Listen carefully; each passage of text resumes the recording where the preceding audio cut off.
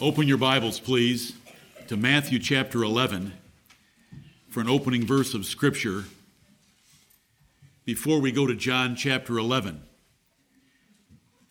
For any listening to this sermon later, I would recommend that you also access our website for the psalm that was just presented from Psalm 119, verses 59 and 60.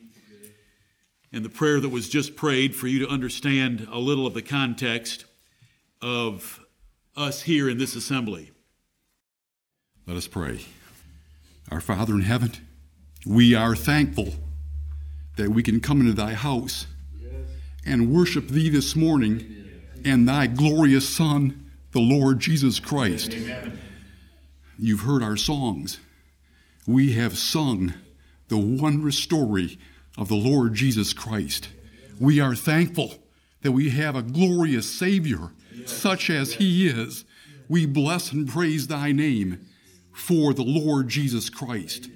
We are thankful that in the process of time, the Lord Jesus Christ was sent forth to die on the cross for our sins, that we might receive the adoption of sons and become thy children, our Father, through our Lord Jesus Christ. Amen.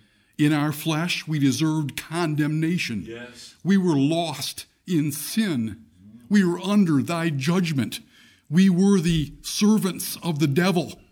But we are thankful the Lord Jesus Christ, based on thy eternal counsel, came forth to deliver us from that strong man and to make us his own children and to save us by his grace. Amen. We bless and praise thy name. Truly a wonderful Savior is Jesus our Lord. Yes. And we praise thy name this morning for such a glorious Savior, such as he is. Yes. Mm-hmm.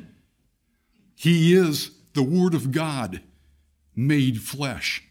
He is the Son of God, the man Christ Jesus, who willingly left the glories of heaven, left the splendor, the riches that were his own, and came forth to be humbled in this world for us. Yes. Right. To die the death of the cross at the hands of sinning, scornful men, his own people, to die for us, to take our sins upon himself and be made sin for us, that we might be made the righteousness of God in him. Right. Father, we are thankful.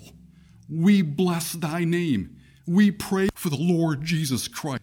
He is the only one that stands between us and condemnation. Amen. He is the only one that stands between us and thy holy justice. But he stands there and is our hope and our surety of eternal life and of thy great grace in our lives. Our Father, we are thankful that he is the resurrection and the life. Amen. And we look forward to a day when he shall redeem these bodies and give us a body like unto his own, even as his is this time. We are thankful for that. We look forward to that day. Our Father, we have come to the 11th chapter of John, where he said, I am the resurrection and the life, where he has one of the most notable miracles of his ministry in raising up his loved one Lazarus for his own glory and honor. Our Father, we are thankful for that miracle. We are thankful for his power and might. But, oh Lord God, move us that we might live resurrected and glorified lives like unto the Lord Jesus Christ. We rejoice in this great miracle. We rejoice in it, but Lord, help us to live lives of glory, of holiness, of righteousness for thee, that we might bear forth the life and resurrection of the Lord Jesus Christ in our daily walk here in this world. Forgive us of our sins. Lord God, you see them all. Move us to repentance, as Jerry just told us about, and help us to walk in newness of life, bearing forth the Lord Jesus Christ in our lives. Help us to bear forth his image, to be made like unto him day by day. Yes. Our Father, the book is up here on the pulpit. Bless thy man as he comes forth to open up the precious pages of Scripture and to break into John chapter 11. Lord, open his eyes, open our eyes, open thy book to us. Show us what you have for us from this passage. Lord, put thy Spirit upon our brother. Enable him mightily that he may speak forth every word that you have for us this day. And Lord God, give us ears to hear and hearts to receive and feet to go forth and do all that we should do for the Lord Jesus Christ. Bless us now, we pray. Come down and meet with us. Prosper this time. Profit us in the hearing of thy word this day. We pray in Jesus' name. Amen. Amen. I would like, without taking away a thing from what Jerry said, because he did it excellently, is to share this with you. In Matthew chapter 11, Jesus is speaking about John the Baptist, and you just heard from a Baptist, Jerry the Baptist. But he hits you like John the Baptist. Jesus said, and there's quite a few verses here that we don't need to read. I want 11 and 12, maybe 13. Verily I say unto you, Jesus explaining the ministry of John the Baptist, among them that are born of women, there hath not risen a greater than John the Baptist. Notwithstanding, he that is least in the kingdom of heaven is greater than he. And from the days of John the Baptist until now, the kingdom of heaven suffereth violence, and the violent take it by force. For all the prophets in the law prophesied until John. And if ye will receive it, this is Elias, which was for to come. He that hath ears to hear, let him hear. This is the Lord Jesus Christ explaining the last two verses of the Old Testament. Malachi chapter 4, verses 5 and 6, where it refers to Elijah the prophet, is actually describing metaphorically, prophetically, John the Baptist. But the kingdom of heaven was taken by violence, because repentance is violent. The corresponding passage to this verse is Luke 16:16. The law and the prophets were until John. Since that time, the kingdom of heaven is preached, and every man presseth into it. How do you press into it? By thinking on your ways and turning your feet and delaying not to keep his commandments. By violent repentance. The three people that we are about to meet in John chapter 11 repented because Jesus loved them. When the Bible tells us that Jesus loved sinners and that Jesus was a friend of sinners, Jesus loved repentant sinners, and he was a friend of repentant sinners. Jesus did not befriend those that were not repentant. Ask the Pharisees how Jesus befriended them. He befriended repentant sinners. And Lazarus, Martha, and Mary were repentant sinners. Let's go to John chapter 11. John chapter 11. We have come to the middle chapter of the Gospel of John. We don't need a lot of introductory material. We just want to get into it. We know what it's about. It's one of the chapters of John that are different than the other chapters of the other Gospels, because it is dedicated to one main subject, and that's the raising of Lazarus from the dead and the details around it, to point out a doctrine that we ought to believe, that Jesus has the power of resurrection and life himself. Amen. And embrace that and live in the light of that. John chapter 11, let me read to you very quickly, because that is what the Bible tells me to do. It doesn't tell me to tell you a story. It doesn't tell me to tell you what I've done the last couple of weeks. It tells me to read in the book, in the law of God distinctly, and give the sense. Amen. Let me read down through verse 26. Now a certain man was sick, named Lazarus, of Bethany, the town of Mary and her sister Martha. It was that Mary which anointed the Lord with ointment and wiped his feet with her hair, whose brother Lazarus was sick.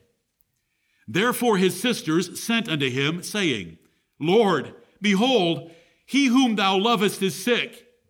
When Jesus heard that, he said, This sickness is not unto death, but for the glory of God, that the Son of God might be glorified thereby. Amen. Now Jesus loved Martha and her sister and Lazarus. When he had heard, therefore, that he was sick, he abode 2 days still in the same place where he was. Then after that saith he to his disciples, Let us go into Judea again. His disciples say unto him, Master, the Jews of late sought to stone thee, and goest thou thither again? Jesus answered, Are there not 12 hours in the day? If any man walk in the day, he stumbleth not, because he seeth the light of this world.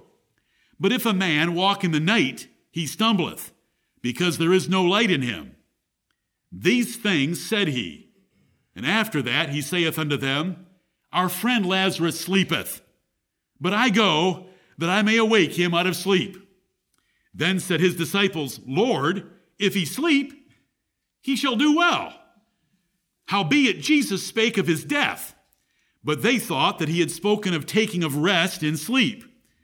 Then said Jesus unto them, Plainly, Lazarus is dead, and I am glad for your sakes that I was not there, to the intent ye may believe. Nevertheless, let us go unto him. Then said Thomas, which is called Didymus, unto his fellow disciples, Let us also go, that we may die with him. Then when Jesus came, he found that he had lain in the grave 4 days already. Now Bethany was nigh unto Jerusalem, about 15 furlongs off. And many of the Jews came to Martha and Mary to comfort them concerning their brother. Then Martha, as soon as she heard that Jesus was coming, went and met him. But Mary sat still in the house. Then said Martha unto Jesus, Lord, if thou hadst been here, my brother had not died. But I know that even now, whatsoever thou wilt ask of God, God will give it thee. Jesus saith unto her, Thy brother shall rise again. Martha saith unto him, I know that he shall rise again in the resurrection at the last day. Jesus said unto her, I am the resurrection and the life. Right. He that believeth in me, though he were dead, yet shall he live. And whosoever liveth and believeth in me shall never die. Believest thou this? She saith unto him, Yea, Lord, I believe that thou art the Christ, the Son of God, which should come into the world. Amen and amen. Where did John 11 come from? Why does it exist? Why was it written? How should it affect those reading it? John chapter 20, the writer tells us why he wrote it, that we might believe that Jesus is the Christ, and that believing we might have life through his name.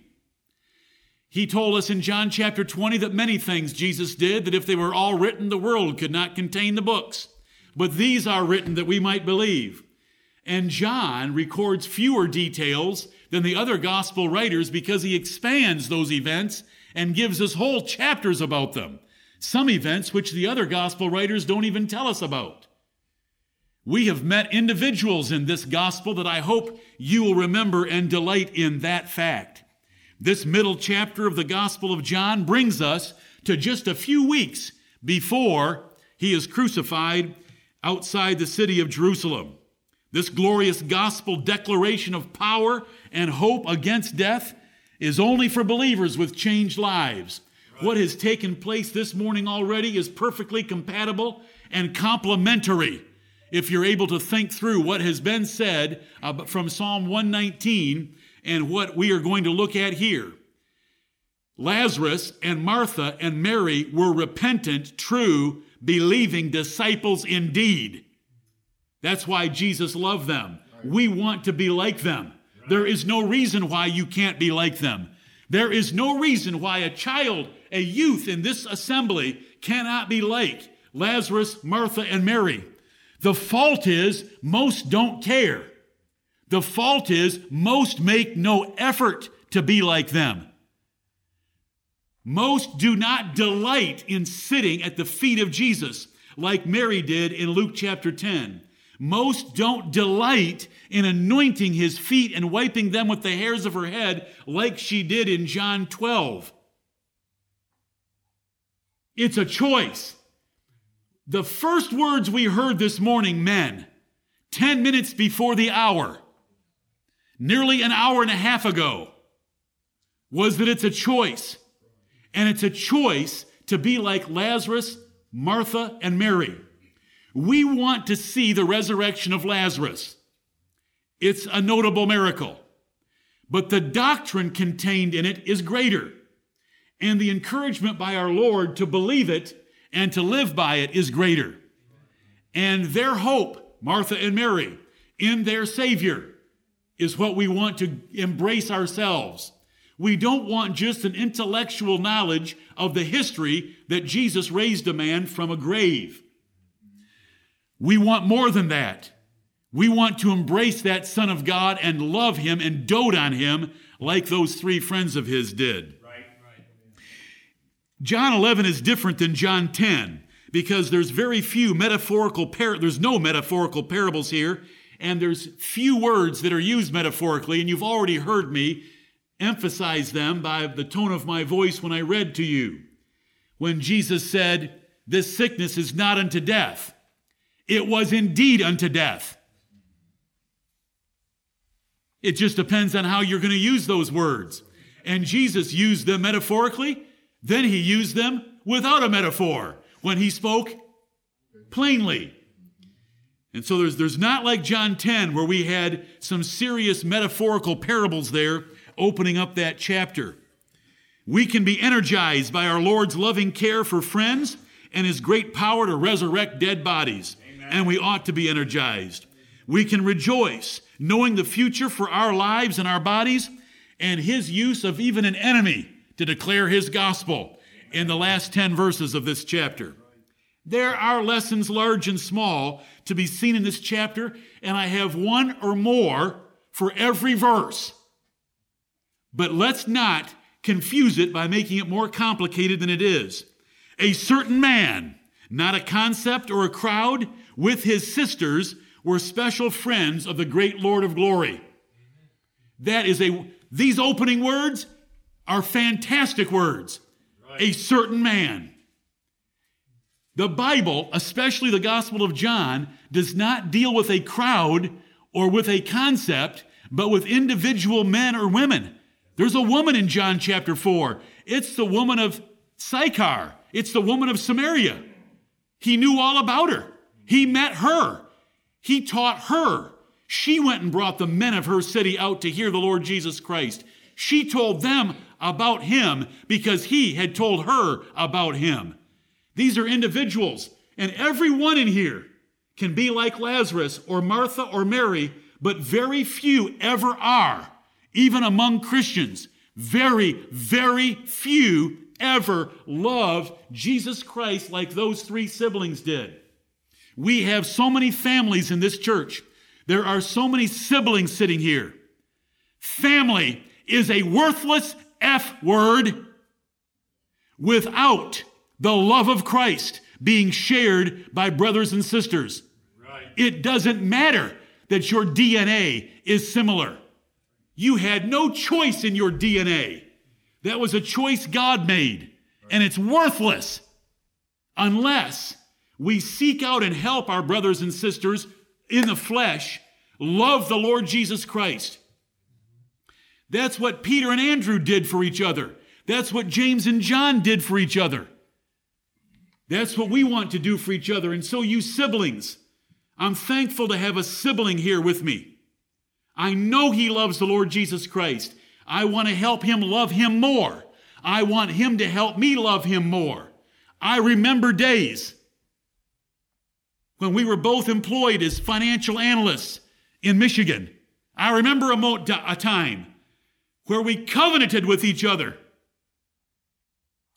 that we were going to love the Lord Jesus Christ without competition in our lives. And all of you should be doing that have brothers and sisters. That's what counts. Right. Family's no more important than where you work. God gave you a job. Big deal. I am not talking about the commandments that God's given us in the Bible toward family members, because God's also given us commandments in the Bible towards your master. Right. What counts is the love of Christ. Let's be like these three siblings is my point. A certain man with his sisters were special friends of the great Lord of glory. That's a major part of this chapter. Prayer delays. And delays in answers to prayer, like the man born blind who had to wait his whole life before he was given sight, can be for God's glory if we could only see the end as to why God doesn't answer the prayer with our timing. And there's some delays in here, and the delays are intentional. And Jesus tells us the delays are intentional. And that intention irritates us a little bit, like it irritated Martha and Mary a little bit. Lord, if he'd have been here, he wouldn't have died. They knew that he had the power to heal even a fatal sickness. But let's make sure that we learn the lesson about prayer as well. Situations you pray for can easily go from bad to worse. When they sent for Jesus, he was just sick. Then he died. You know, when you pray for something, then it gets worse, that's troubling. But God gets greater glory from it getting worse before it gets better.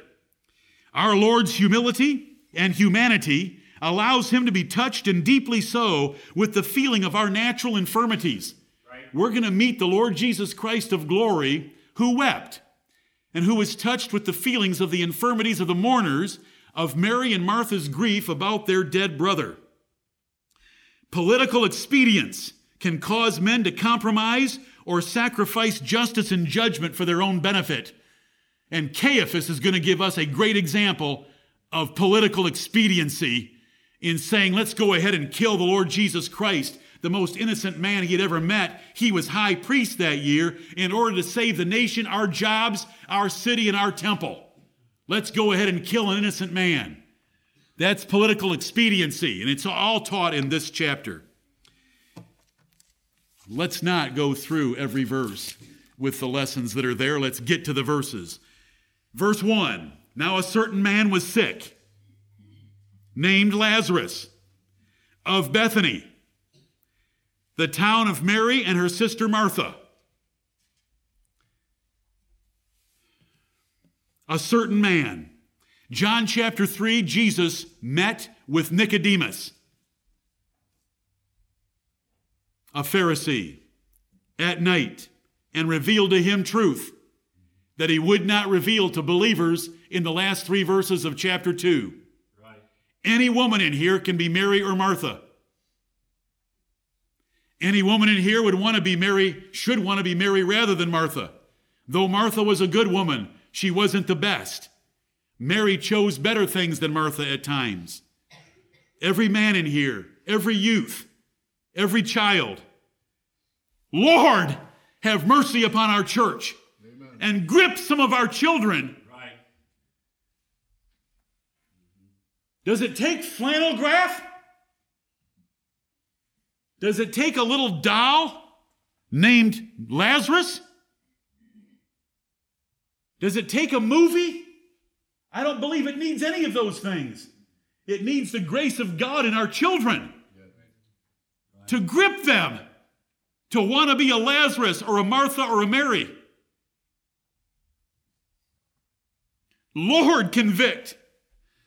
I cannot convict. I am telling you that the first words bless me. The first words cause me to pray and beg. We don't care what grades you get in school in comparison to this. What a waste for you to worry about their grades in school compared to this. Right. Grades in school are such a small part of professional success. There is so much more to that, And the larger part is being like these three and having God's blessing on you rather than some teachers fawning, flattering, lying score in a grade book. Right. Their athletic success.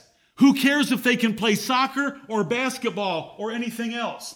Who cares how much money they make on the job? And you know that these things are pressed in this church. And I rejoice in our young men as they make multiples of their age. But this is what counts. This is what's great. Lord, convict us. Yes. Right. Let us help each other. Let us keep our priorities right. We live in the perilous times of the last days when the minds of Christians are on other things. They're unholy. They're unthankful. They're lovers of pleasures more than lovers of God. They have a form of godliness, but they deny the power thereof.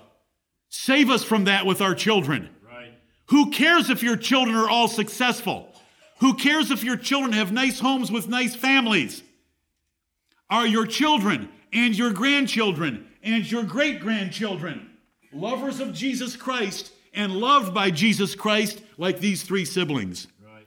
John chapter 4 told us about the woman of Samaria. John chapter 5 told us about the man, the lame man that was healed by the pool of Bethesda. John chapter 9 told us about the man born blind. These are individuals, and here we have three siblings that we're told about. You are a certain man, woman, or child today, and you should trust our personal God that knows you. There are names written in the book of life. There's not numbers in the book of life. He's written your names on the palm of his hands. Right.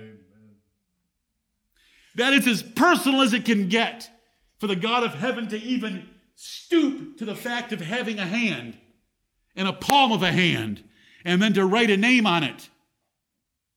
It's a certain man. You can delight in God and he will delight in you. You can be God's favorite like these three were God's favorites. You don't need your pastor. You don't need your spouse. You don't need a parent. You don't need a grandparent to be one of God's favorites. You need God. And you need to chase him and pursue him and seek him and love him and think on your ways and turn your feet and delay not to keep his commandments. It is true that you often get lost in the crowd, but that's only considering other men and women. You never get lost in the crowd with the Lord, ever. That's why it says a certain man. It just doesn't say there was a sick man. How boring of a Bible that would be. There was a sick man. There was a certain man. And look at, he knows his name, he knows his hometown, and he knows his sister's names. And they're in the Word of God. And men have had to read these names for 2,000 years. The name of a place that you've never been to, and the name of two sisters. They're here to encourage you. And I want to try to motivate you to want to be like them. The Hall of Faith in Hebrews 11 lists names. They're individuals. They're individuals, and they have specific personal deeds that are recorded there for us. God has chosen to deal individually with each man, and the Gospel of John gives us lots of examples of it. And I've been through, listen to these examples. The Gadarene, the Canaanite woman, the thief on the cross, not the thieves on the cross, the thief on the cross. A blind man, the eunuch, not eunuchs, the eunuch.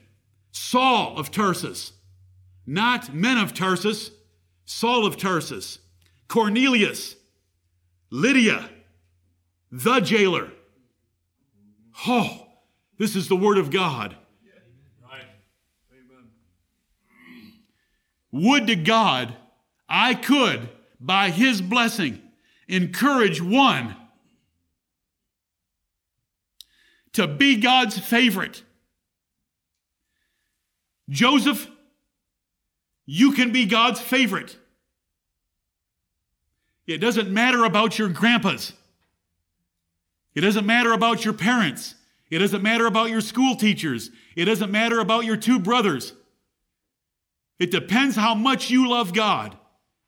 and how much you want to obey God and read his Bible and repent of your sins and seek him and praise him and delight in him.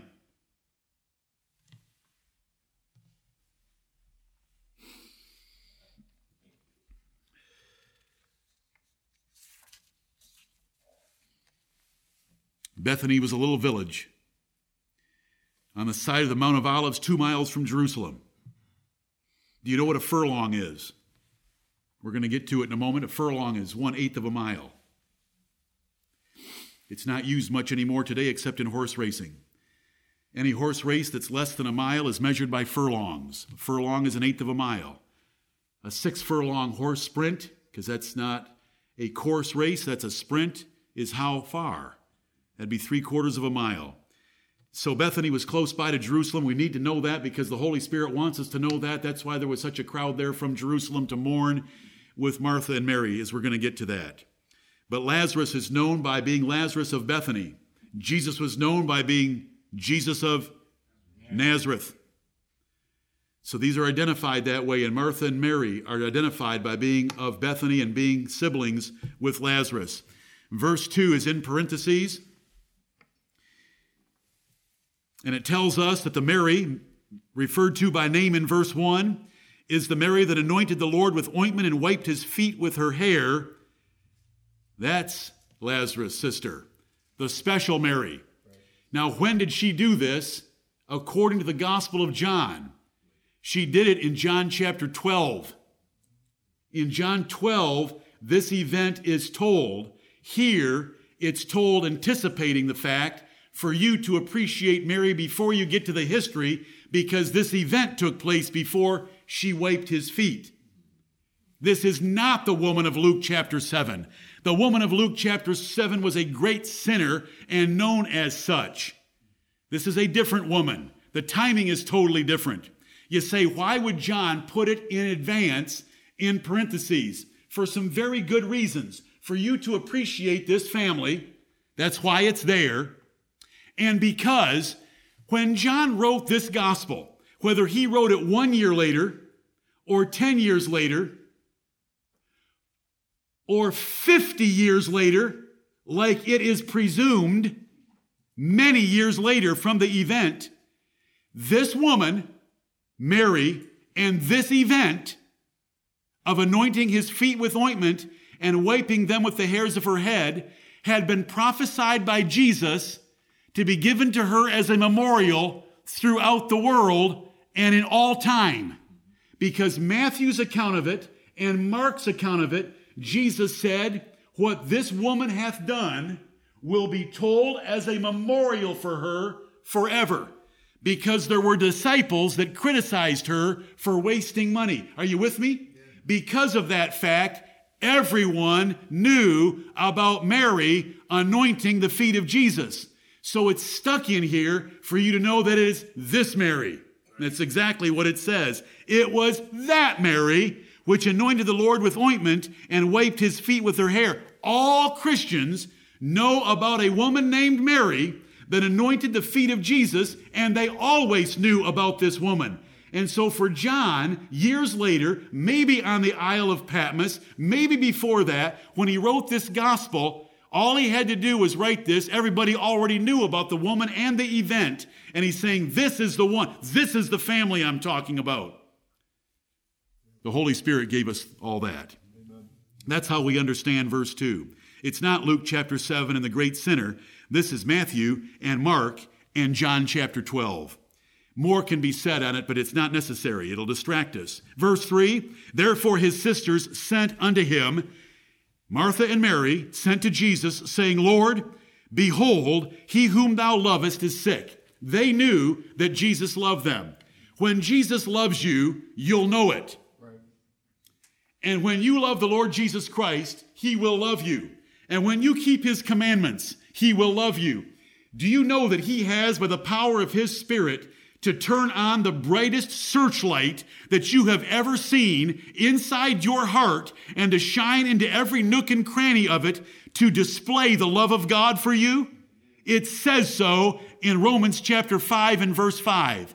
For the Holy Spirit is given unto us, and sheds abroad in our hearts.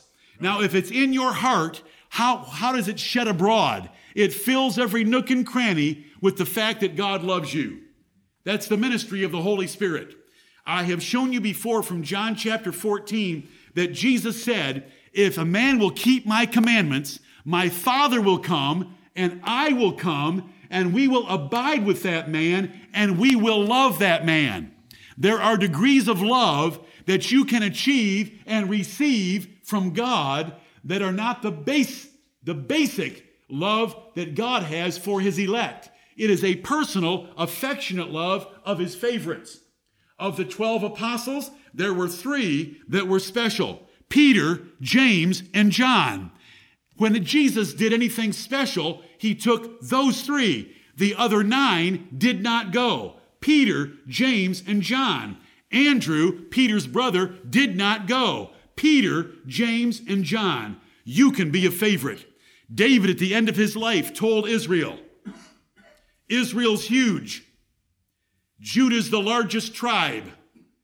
My father had a large family of 8 sons in the tribe of Judah, but he liked me. Right. David made that possible. God blessed David, but David was obedient to his calling.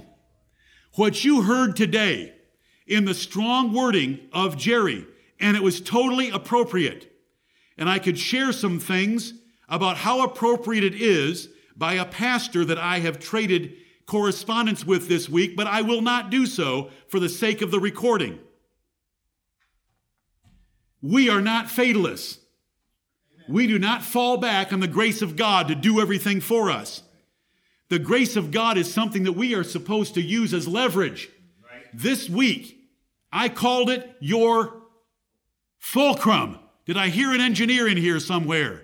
I think we have a few. A fulcrum is the grace of God. And we should leverage that grace of God and lift great things. And it's a choice to delight in God, to read his word, to meet him, to know him, love him, sing songs, and pick up the words because you love the being that you're singing about. Not because you like the melody, not because you like the parts, but the object of the singing, the person of the singing. Everyone in here can be God's favorite.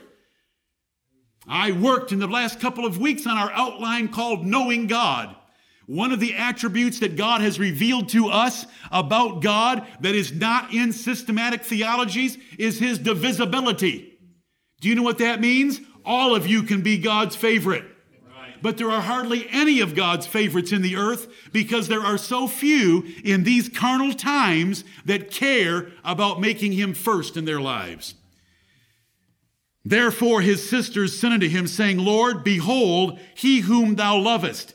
They knew Jesus loved their brother. Now, verse 5 is going to tell us that Jesus loved their brother and loved each of the 2 sisters as well. Verse 4, when Jesus heard that Lazarus was sick, he said, there would have been messengers there that would have carried this hopeful message back. And the disciples heard it. This sickness is not unto death. I love the word of God. This sickness is not unto death. Did Lazarus die? He indeed died. The whole argument of chapter 11 is that he died. But Jesus said this sickness is not unto death. So there's a way that we're supposed to understand death. And it's going to help us when we get to verses 25 and 26, because it's going to say there, whosoever liveth and believeth in me shall never die. Can you handle that? Even though we might die? Lazarus isn't dead, though he was dead? Okay. Thank you, Lord. I love his word. If somebody wants to come into John chapter 11 and find fault with God for writing it this way, I'm going to help you by showing you more in the Bible like that. Because you show that you don't fear God or love God. Right. I love the way that he writes his Bible. He makes us think about words a little more carefully. He tells us the rule. It's in 1 Corinthians 2 and verse 13 that we are supposed to compare spiritual things with spiritual things in order to understand the way the Holy Spirit uses words. Words. So here's a lesson for us. When Jesus heard that, he said, this sickness is not unto death, but for the glory of God. This sickness is going to result in the glory of God. Death becomes an insignificant thing if God's going to get glory from an event. Can you believe that? Amen. That even death can be an insignificant thing, and we can even mock it, and we can call it sleep as long as God gets glory out of it. Right. That the Son of God might be glorified thereby. When Jesus is glorified, God is glorified because God is his Father who sent him into the world. And so Jesus explains what the rest of John chapter 11 is all about. The glory of God and the glory of the Son of God. Believest thou this? Yea, Lord. I believe that thou art that Christ, the Son of God, which should come into the world. Yes, God got glory out of this chapter, and Jesus Christ got glory out of this chapter, and that's what we want to aim for in this church, in our lives, in our families, among siblings. The glory of God and the glory of Jesus Christ, not the glory of anything else. We live in the greatest nation in the history of the world, but we don't want to speak much about the glory of America. We want to speak about the glory of Jesus Christ. Right. We have a wonderful church, but let's not speak about the glory of the church without emphasizing the glory of the head of our church. Amen. Always, that in all things he might have the preeminence. Right. Because it's for the glory of God. That is preeminence. That is eminence.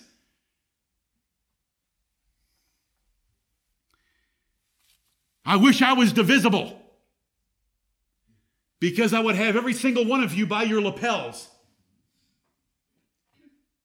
And you would be getting flecks of my saliva in your face.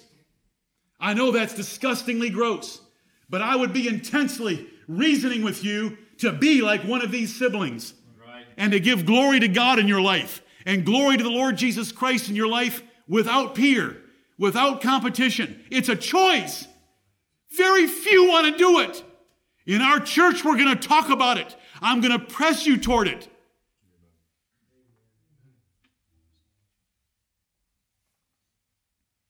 You Bible quizzers, when you're learning those verses, forget the rote memory. What are they saying to you about God? What are they saying to you about his son Jesus? Embrace the one they're talking about. Right. Verse 5, now Jesus loved Martha and her sister and Lazarus. What a personal aspect of our Lord. He had a preference for these three siblings that followed him. Here's the greatest goal for siblings in a family. Do they love Jesus Christ, and are they loved by Jesus Christ? Notice why this would not be said if this was not a love that was uniquely special, or it has no meaning.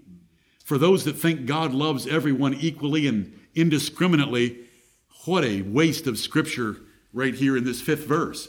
There's some way that Jesus loved these three differently than others, or the words have no meaning. They have meaning, Right. because the sisters have already appealed to them. Jesus is going to weep. Jesus is going to reveal truth, and personally to these women tell them about his power separate from God and reveal his deity to them like he seldom does to an individual. There's special relationship here. May the Lord bless our church to have many more. Amen. Listen, there are 2 women. Any girl in here that thinks I'm not a boy, so I can't be God's favorite. Do you know who you read about the most of these 3 siblings in the Bible? Let me tell you who you don't read about very much. You don't know anything about Lazarus. Check me out. Do you know who you do know about? His 2 sisters. Oh, yeah. Mary Grace, you think you're too young? You're not too young. You can love Jesus like no one else loves him if you choose to love him that way. I'm not angry. I'm just desperate. And all the parents should understand that. Amen. We should all be desperate for our children. For this desperation right here. Let's be desperados as parents for our children. Lord, don't give us any children. Who in the world wants to have a baby unless that baby can be dedicated to worship God like Hannah and Samuel worshiped him? Why in the world do you want to procreate? If they don't love the Lord Jesus Christ, what a waste of the birth canal. What a waste of every aspect of child training and raising if they don't love the Lord Jesus Christ. Let's make sure we keep our priorities what they should be. There's nothing wrong with having favorites. Our Lord had them. He distinguished Peter, James, and John on numerous occasions. Verse 6, when he had heard, therefore, that he was sick, he abode 2 days still in the same place where he was. He is in Bethabara, on the other side of the Jordan River, because he went there at the end of chapter 10 to get away from the Jews in Jerusalem who wanted to kill him. There were 2 attempts made in his life in John chapter 10, and he's where John first baptized, so we know where he was. And he just stayed there because it was only 25 miles away. He could have got there in 5 hours with a good walk because they knew how to walk in those days. They didn't walk quite like some people I see walking in this world that are pacing themselves through life. They could travel by walking. And so 25 or 30 miles could be covered in 5 or 6 hours with a good walk. But Jesus stayed where he was for 2 days, there on the other side of the Jordan River. He'll explain why. But we need to embrace that sometimes Jesus may abide somewhere and not come running at our beck and call. And when he doesn't come running at our beck and call, we need to trust him that he still has the power. It's not because he can't help us. It's because he's chosen a different time to help us. And if he's chosen a different time to help us, there's likely a greater measure of his glory that he's going to get out of it. As in this case. Verse 7, then after that saith he to his disciples, let us go into Judea again. They had just been there in John 10. Let's go there again. Verse 8, his disciples say unto him, Master, the Jews of late sought to stone thee. This is in the last 15 verses of John 10. And goest thou thither again? We left that city because you were at risk of losing your life. Now you want to go back? Remember, I told you that this is very close to his crucifixion. Yes, he's ready to go back. He's ready to go back near that place. Verse 9 and 10 together. Jesus answered, Are there not 12 hours in the day? If any man walk in the day, he stumbleth not, because he seeth the light of this world. But if a man walk in the night, he stumbleth, because there is no light in him. Let me just quickly summarize this for you. This is not mystical. This is not spiritual. This is practical. The light here is the sun. The lack of light is the night. Are there not 12 hours in the day? If we say that a day has 12 hours in it, what part of the day are we talking about? The daylight hours of the day. If a man walks during the daylight, he stumbleth not because he has sunlight to guide and direct him. Right. If he walks at night, he's going to fall, trip, and get into trouble. Jesus knew that he had a few hours left in his day. He was not worried at all about going to Jerusalem because this is just a practical lesson of when you have a duty to do and you are still able to do it, go do that duty and don't fear the consequences because you still have light shining upon you, the light of God's providence and the light of God's direction and your duty to go do what you ought to do. This is not some mystical statement. He is answering his disciples. You were leery of being around Jerusalem because of the fear of death. Now you're wanting to go back there. He knew that his time was drawing to a close and that he wasn't going to stumble and nothing bad was going to happen to him until it was the right time for those bad things to happen. But while he had daylight, he was going to work. Have you ever heard the expression from anyone, I want to burn myself out for such and such a cause? I want to burn myself out for the Lord. Right. While the light shines, while we have life, because a living dog is better than a dead lion, let us apply ourselves to what God wants us to do. And that is all Jesus is teaching in verses 9 and 10. There's not some mystical explanation for me to give you. If I knew one, I'd tell you one. But there isn't. He's just explaining to them, I'm not worried. I still have the light of day on my job. You know he didn't need actual sunlight. He's using sunlight as the illustration for most professions at that time. They did them during the day. So you don't even know how to think like normal people. Because now we have 3 shifts a day. We have these 12-hour shifts during the night. People didn't work like that in the past. They worked during daylight. With the invention of electricity in the last 125 years, we've corrupted lifestyle. But not here. This light is the greater light that rules the day, and then there's a lesser light that rules the night, but the lesser light has such little light, especially in a number of days during the month, that you can't work by it. So Jesus says, are there not 12 hours in the day? That means, are there not 12 hours of daylight?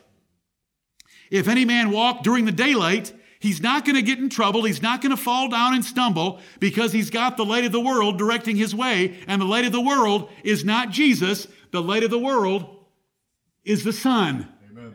You say, but are there other places in John where Jesus said, I am the light of the world, that it means Jesus and doesn't mean that? Yes. That's why we're supposed to rightly divide the word of truth, lest we shame ourselves in our doctrine. Amen. But if a man walk in the night, if a man tries to work at night when the time has closed to work, if he tries to work past the time that God's given him to work, he's going to get in trouble and fall and stumble. And Jesus said, I won't do that. I just have a little bit of light left. We're going to run into this again before we get out of the Gospel of John. But while I've got light, I'm going to work. We're going back to Jerusalem. I've got things to do there. And was this a thing to do there? What did he evoke by going back and doing this? He evoked Caiaphas, the high priest that year, to utter a prophecy of his substitutionary atonement for the elect of God among the Gentiles. It's a pretty strong statement at the end of this chapter. And this is one of the reasons Jesus had to go and work. He was still under God's favor of having it the light of day. Right. You say, I was hoping for something deeper. Don't hope for that. Just come to me afterwards and I'll give you some deeper places that you won't hope for. Let's thank God when there are lighter places Right. and shallower places that we can ford the stream of God's word. These things said he, verse 11, and after that he saith unto them, our friend Lazarus sleepeth, but I go that I may awake him out of sleep. Then said his disciples, Lord, if he sleep, he shall do well. Howbeit Jesus spake of his death by the word sleep, which is used in both testaments for us, believers. But they thought that he had spoken of taking of rest in sleep, that Lazarus was just refreshing himself with a nap, or a few days off of sleeping in bed. Then said Jesus unto them plainly, Lazarus is dead, and I am glad for your sakes that I was not there to keep him from dying, is what's implied, to the intent ye may believe. Nevertheless, let us go unto him. Jesus wants us, Jesus wanted them to believe that he had the power of life and death and resurrection himself, and he did. And he's going to display it in John chapter 11. Mary is going to say, Lord, I know that now if you were to ask God, he would give you whatever you asked. I know that God could raise Lazarus if you were to ask him. She's making a transition from modest faith toward greater faith, and Jesus is helping her along. I read it with emphasis, and we'll come to it after our break. But Jesus said, I am the resurrection and the life. Right. I don't need to ask the Father, because the Father is in me. I am not alone. The Father is with me. I am the resurrection and the life.